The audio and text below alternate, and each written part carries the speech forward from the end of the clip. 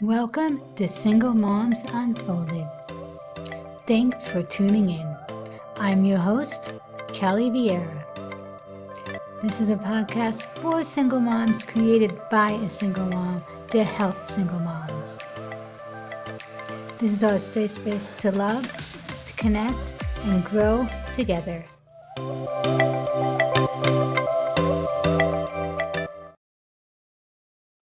Hello, friends, and welcome to Single Moms Unfolded. Today, we are lucky enough to have my friend and coach and a parent guidance coach, Lori Prezkuta-Diaz.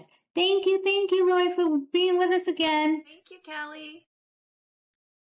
I'm so happy to have you. You helped me so much. I know you have so much you can share with us. So can you just tell us a little bit about yourself so people know who you are? Sure. I am an LCSW, a licensed clinical social worker, and I specialize in work with children and their parents. I am a parent guidance coach because I work a lot with parents now. I used to work primarily with kids, and I have shifted to be able to help more kids by helping their parents so that they can support their kids better. That's awesome. That's so true, right? Yeah. We need the parents have to be on board, right? Or it's just a mismatch. Yeah. Absolutely.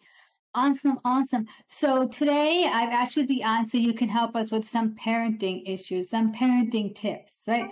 So for me, right? I'm just going to use me as an example because I'm assuming all single moms go through this, right? What do we do when our child is freaking out and having a temper tantrum? How do we react to that? Okay. Well, the first thing you without freaking out ourselves. First thing you have to do is you have to change that word, temper tantrum. I use the word meltdowns. Okay. So temper tantrum has a very negative definition, and we think of it as something that's not okay, and we react to it that way.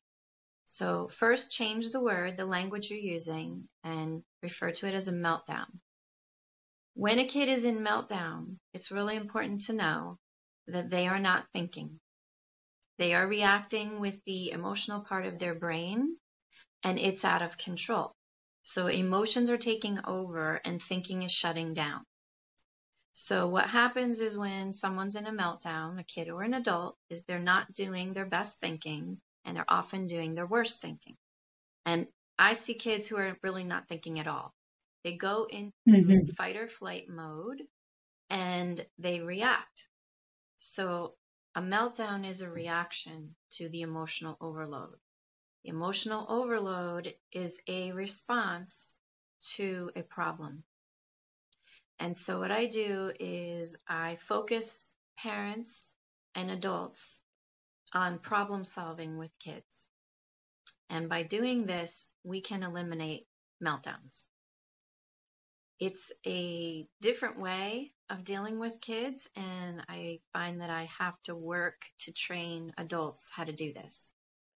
Problem solving with kids is a proactive approach, and what we tend to do is a reactive approach. So you have a kid who's melting down in front of you, and that's when you respond. We're going to get really good. If we work together, we're going to get really good at understanding what causes that. And what causes that is a reaction to a problem. So the meltdown is telling us there's a problem. And when we can solve the problem with the kid, we won't have meltdowns. Because we'll catch it before it's happening. Because we can't work with a kid who's melting down because they can't think.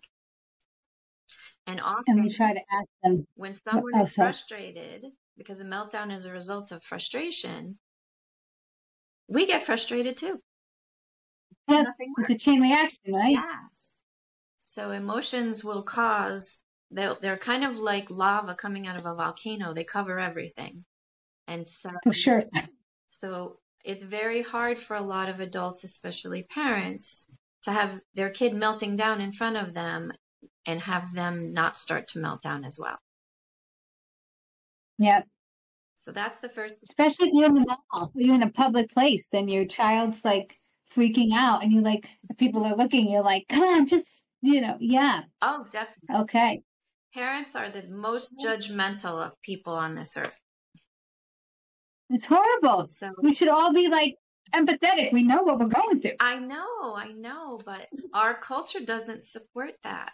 We're always judging everybody and defending ourselves when it comes to being a parent.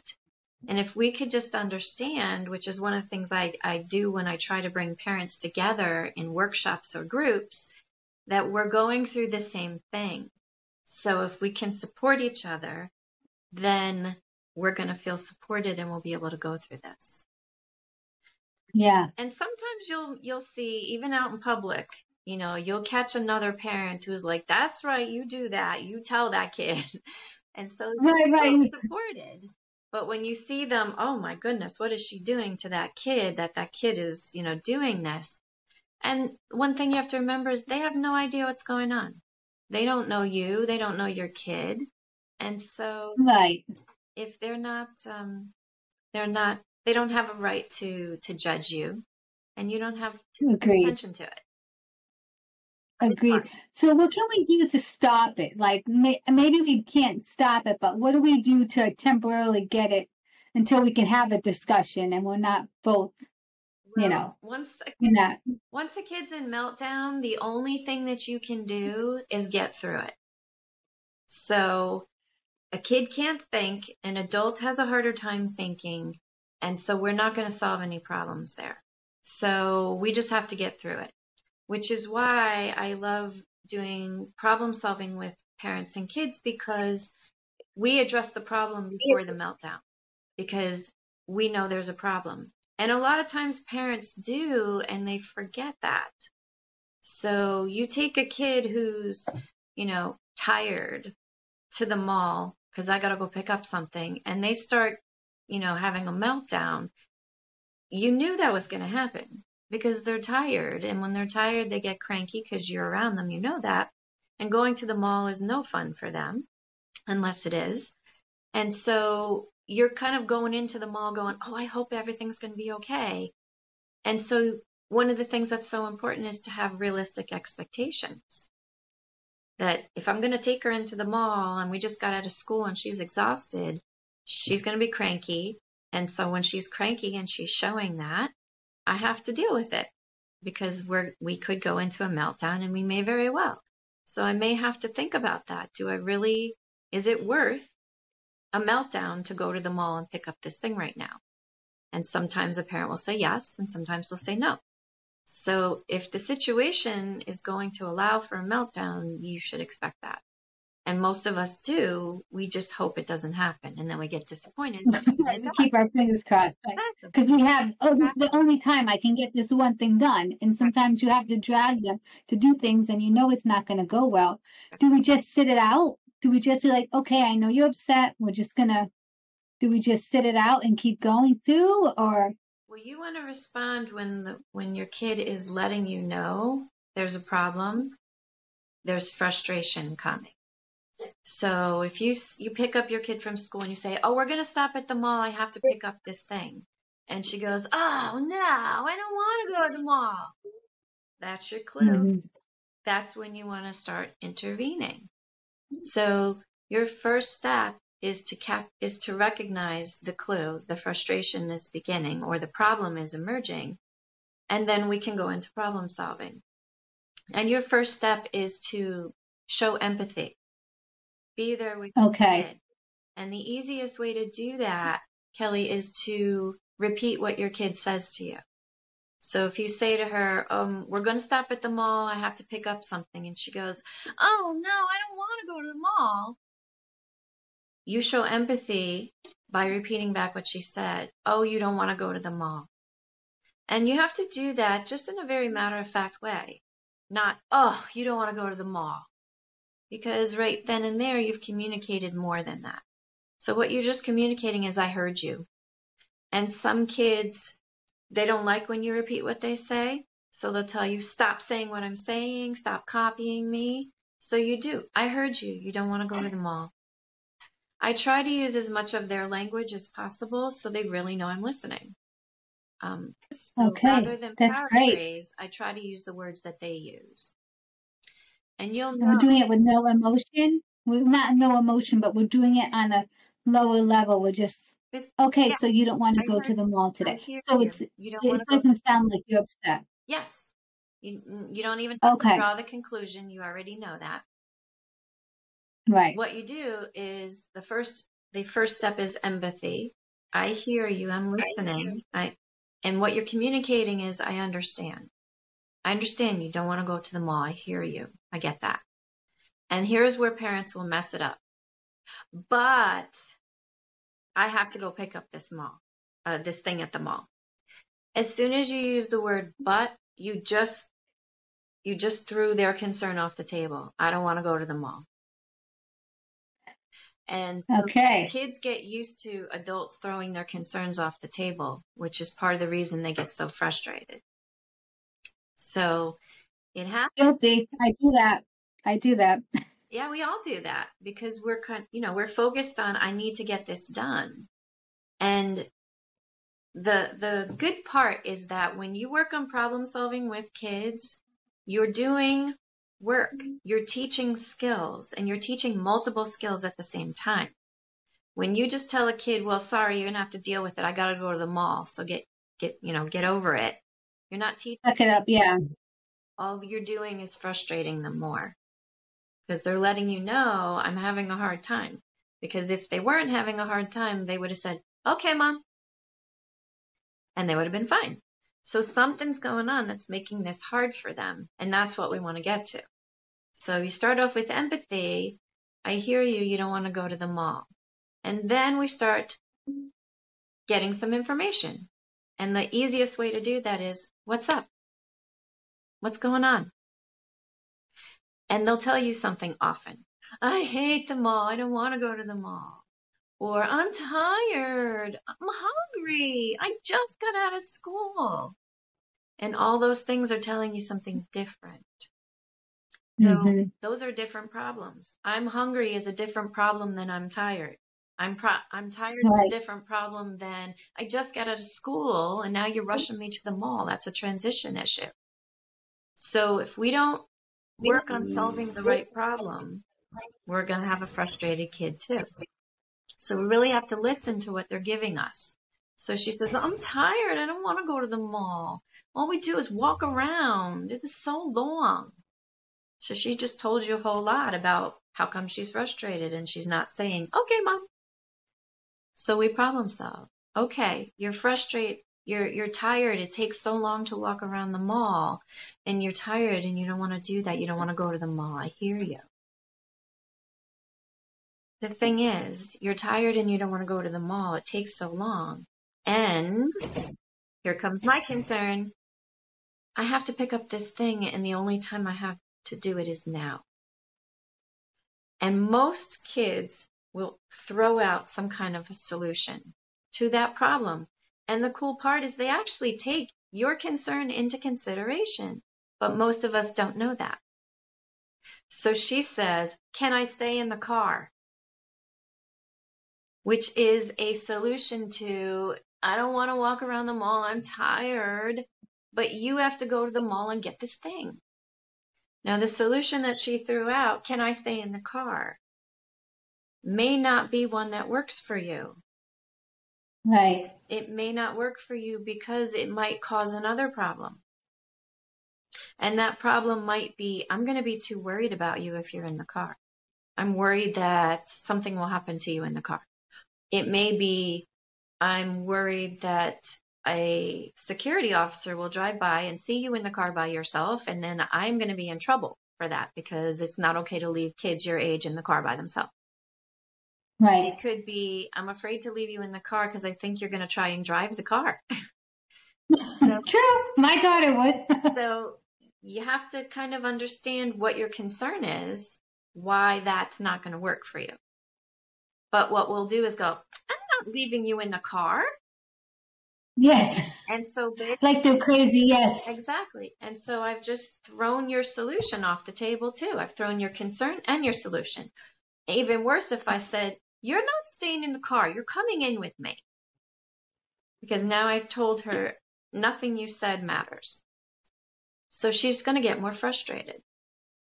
And she's going to show that frustration in her behavior. So what we want to do is come up with something that works for both of us.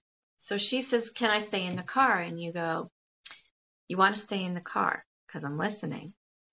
So you repeat back, okay. I'm not really comfortable with that idea. I don't think that's going to work. And she's going to probably either go, or she's going to cry. And you can, well, kids your age are not really allowed to be left in cars. So that's not going to work. We can both get in trouble for that. And she's going to get frustrated if that's the only idea she's got that she thinks to solve this problem. So it's important that when she has no other ideas, that you come up with some. And you're on the fly, so you may not have an idea. You might have to think. So you're going to have to think. And if she has no ideas, she's going to get more frustrated.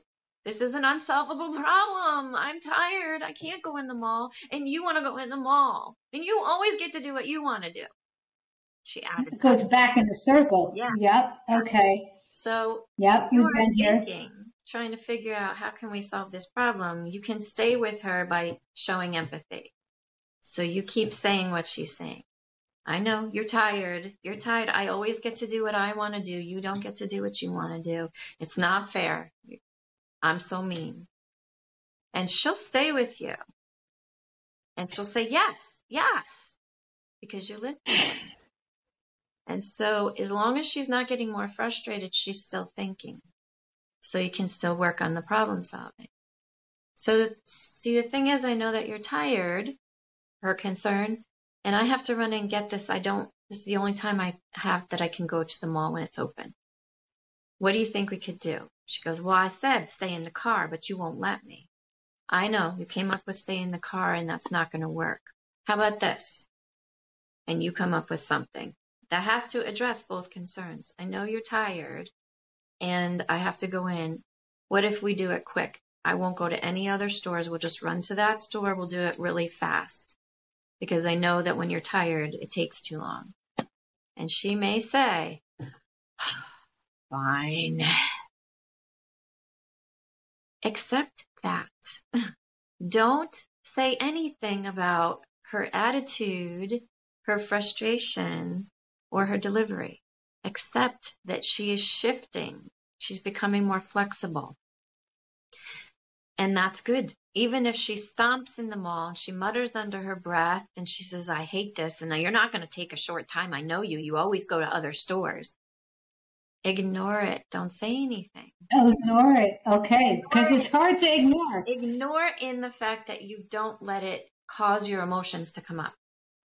You can stay with her and you can repeat the stuff she's saying, but don't let your emotions come up. Your response is your response. Her response is hers. What comes up for you is not the same that comes up for her. So as she's telling you, I'm tired, I don't want to go, I hate going to the mall. In your head, you're probably saying things like, you're always trying to tell me what to do. You always have a problem every time I need to go to the mall. You never just shut your mouth and do what I tell you to do. And that's bringing up stuff for you. And so you're responding to that. You're not responding to her. So it's very important for you to have awareness of yourself and what's coming up for you, what you're feeling and what you're thinking, because that's going to affect your response to her. Okay. So now that kind of ties into another question I have for you, because being empathetic, I love that, being empathetic and listening and repeating back and kind of having some grace with them if they're a little pissed off, but still shifting. But how about when you're in a situation where you're both like butting heads, like you feel like, they're not grateful for anything, they're being disrespectful, and they're just like, whatever, and it's a constant. I know transition days, I feel like she goes to dad's and comes home, and the first day is like hell. It's like, here we go. Yeah. And do we use the same thing to be empathetic, or what is the best way to handle it? Because I get so mad. It's like, it's Monday. I miss my daughter. I want to see you, but I dread what it's going to be like. Yes. I hear that a lot. with single parents. Oh, good. That it takes a couple days to transition back. Especially if it's like weekend, if they stay with you for the week, during the week, and they go with dad on the weekends, it can take like 2 days, 3 days to transition back, and then they're transitioning again. So one of the things is be realistic. That keeps on happening. So you need to expect it to happen. And she's letting you know the transition's hard for me. It takes me time to transition back from one environment to the next environment. And she may be able to tell you what makes it hard for what's making the transition hard, or she may not be able to. So you may be able to have conversations outside of the transitioning of, I noticed that when you come home from your dad's on Mondays, it seems like it's hard. It seems like you're frustrated, you're annoyed, you're upset, whatever words she may have used, or what you think you're observing. Or you can just say, it seems hard for you. What's going on? What's up? What's happening? One of those questions, not all of them, but one of them. Right. And she'll tell you something. And it may be in anger, she's telling you. I'm tired of having to go back and forth all the time. Every time I come back, you just start telling me I have to clean up my room and I have to do the chores. So whatever she's telling you, you have to be aware of how you feel about it and what it's meaning to you that you're complaining that you have to do chores. Do you know how many chores I had to do? I asked you to do one freaking thing. That's coming up from you. That's not her experience. That's yours. That's true. That's true. Those are my feelings. Yeah, you're going to respond to your feelings and your experience. And in your head or out loud, you're saying, I can't believe how ungrateful you are. How dare you talk to me like that? You're being so disrespectful. I'm being nice to you. I give you one chore. I had to do tons of chores.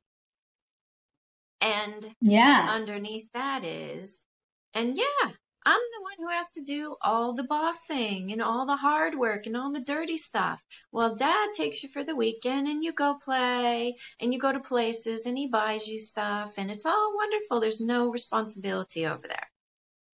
If that's the case, that's underneath it too. So all that's coming up in your response to her. So being aware of yourself and what comes up for you helps you to process and get through that so it doesn't affect your interaction with her. And then also understanding what it's like for her. The transition's hard for her. It's confusing, or it's just frustrating, or it's a reminder that we're not together anymore and everything is different now, going back and forth. And maybe it's the difference in the households. Well, at dad's, there's no rules, or there's limited rules, or there's limited responsibility. And when I come here, it's all about the homework and the get ready and did you do this and did you do that kind of stuff. So trying to understand what's contributing to that transition and expect it to be hard is the best you can do. So just go with it and don't put your feelings into it. Just stay with her. Right. Even if you're like, exhausted, you stay with her. Right. So that's a good point. With her perspective. Just understand. With her perspective.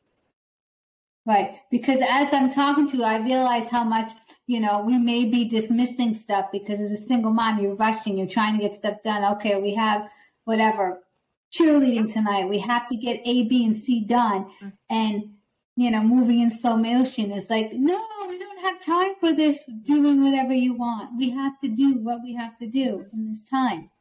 And you can also have conversation outside of the transition that's frustrating about it. I noticed when you come back from your dad's, it seems hard. What's going on? And she starts to tell you about it.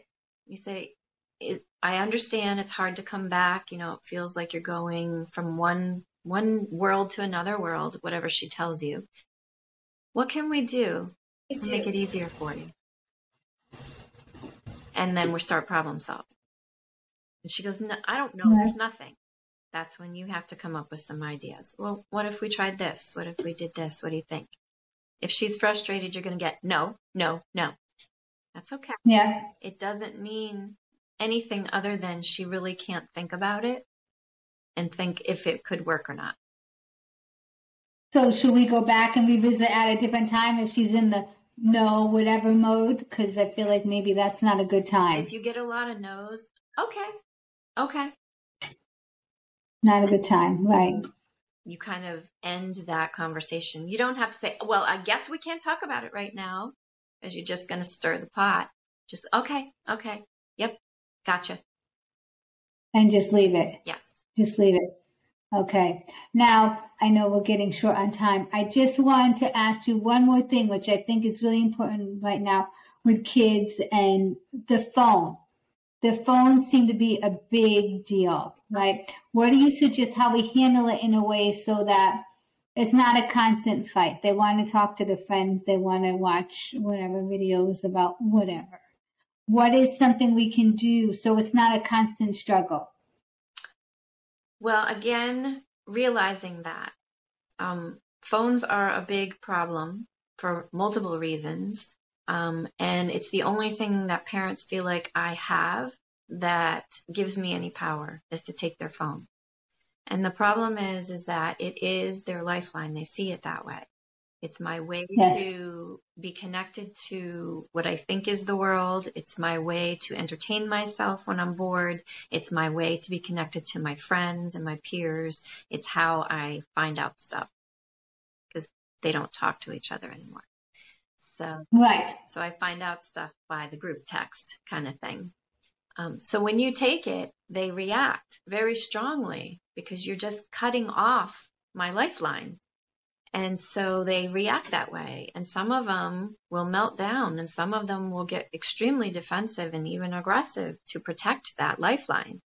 So just taking their phone away isn't necessarily going to get you compliance if that's what you're looking for. You may have to find another way to solve the problem that doesn't involve the phone. But if the phone is a problem, then you can address it as a problem and what the problem is. The phone is something that you're on so much that your teacher is saying you're not getting your homework done. What could we do about that? And first she's going to vent. The teacher is so mean and the homework is too much. Empathy. I get it. The teacher's being mean and the homework is too much. I get it. The thing is that they're expecting you to do the homework. So I'm hoping we can find a way that we can get that homework done and you can still be able to have that time on your phone. But we will jump in to solve the problem with, you're not getting your homework done, so guess what? You're spending too much time on your phone, so here's how we're going to solve that problem. You're going to spend less time on your phone, so you have more time to get your homework done. Yep. And that makes perfect sense to us. It makes no sense to them because this is not about time. This is about your lifeline and the stuff that you enjoy and feel like you're part of versus this hard work that's difficult and I don't like doing it and it's not fair and all of that. So they will not get the connection. They will interpret as you're just being mean to me. And so they will become defensive. Yes.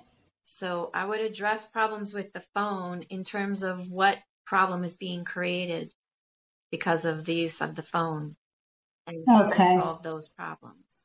So you're spending a lot of time on your phone, you're not getting your homework done. And your teachers need your homework done so they can give you your grades. I don't even care about my grades. I don't care about school. I get that. I hear you. You don't care about your grades. You don't care about school. The thing is that the teachers need to get something from you so they can do this. That's their job. What can we do so we can get some of the homework in? How can I help you with that? Well, just do my homework for me. Yeah, right. For you. Yes, I could see how that could work. Except the thing is, I'm not in 8th grade. It's not my homework. Right. I'm not going to school tomorrow. Thank God. Grade already. I did my homework. It's not my homework to do. But how could I help you get your homework done? I don't feel like doing it. I get that. You don't feel like doing it. So you kind of stay with them as much as you can till we can get to that point of problem solving. The key is when you do that and stay with them, they're much less likely to escalate because you listen, you understand, and you're willing to help me with this instead of you're just telling me what to do. Right. And Awesome. And kids are really good problem solvers when you give them the opportunity. Awesome. Oh, thank you so much, Lori. Thank you, thank you, thank you. I have to re-strategize, right? Yeah. Re-strategize and listen a lot more for sure. So let me just tell you 2 quick tips that are going to help you. Awesome. 2 things that don't say to a kid. Okay, when you're talking to a kid, use that empathy, use their words, but don't use these 2 words. Don't use the word why, and don't use the word but. So instead of saying why, which is a natural response, I want more information. Why are you doing this? Why did you say that? How come? How come? Okay. How come? And what also works really well is just start the sentence with because, and they'll start adding to it. Okay. So stop yourself from saying why, because that puts everybody on defense. I have to defend what I'm going to say to you now. So don't use why. Also, don't use the word but, because when you say but, you throw their concern off the table. So everything I just said to you, ignore that. That doesn't mean anything. But here comes the important part. So not that you're using your phone too much, but your homework's not getting done. It's use the word and. You're on your phone a lot. And instead of but. Your homework is not getting done. So use the word and instead of but. Don't use the word why. And as much as possible, don't use the word no, because that's a trigger word. Oh my God, it's going to cancel out half my vocabulary. I know. Sometimes you even have to say to a kid, I'm not saying no. The thing is, and you start. Right. Okay, so no no's, no buts, and no whys. As much as possible. Okay. I got to write that on a sticky note and post it everywhere. Put it on my phone so I can remind myself. Exactly. Awesome. Thank you so much, Lori, for giving us your time and energy today. Thank you, Kelly, for having me on. Thank you for giving us your time today and listening in. Remember, you're smart, beautiful, and you got this. Don't forget to follow us on Facebook and Instagram for more great tips for single moms.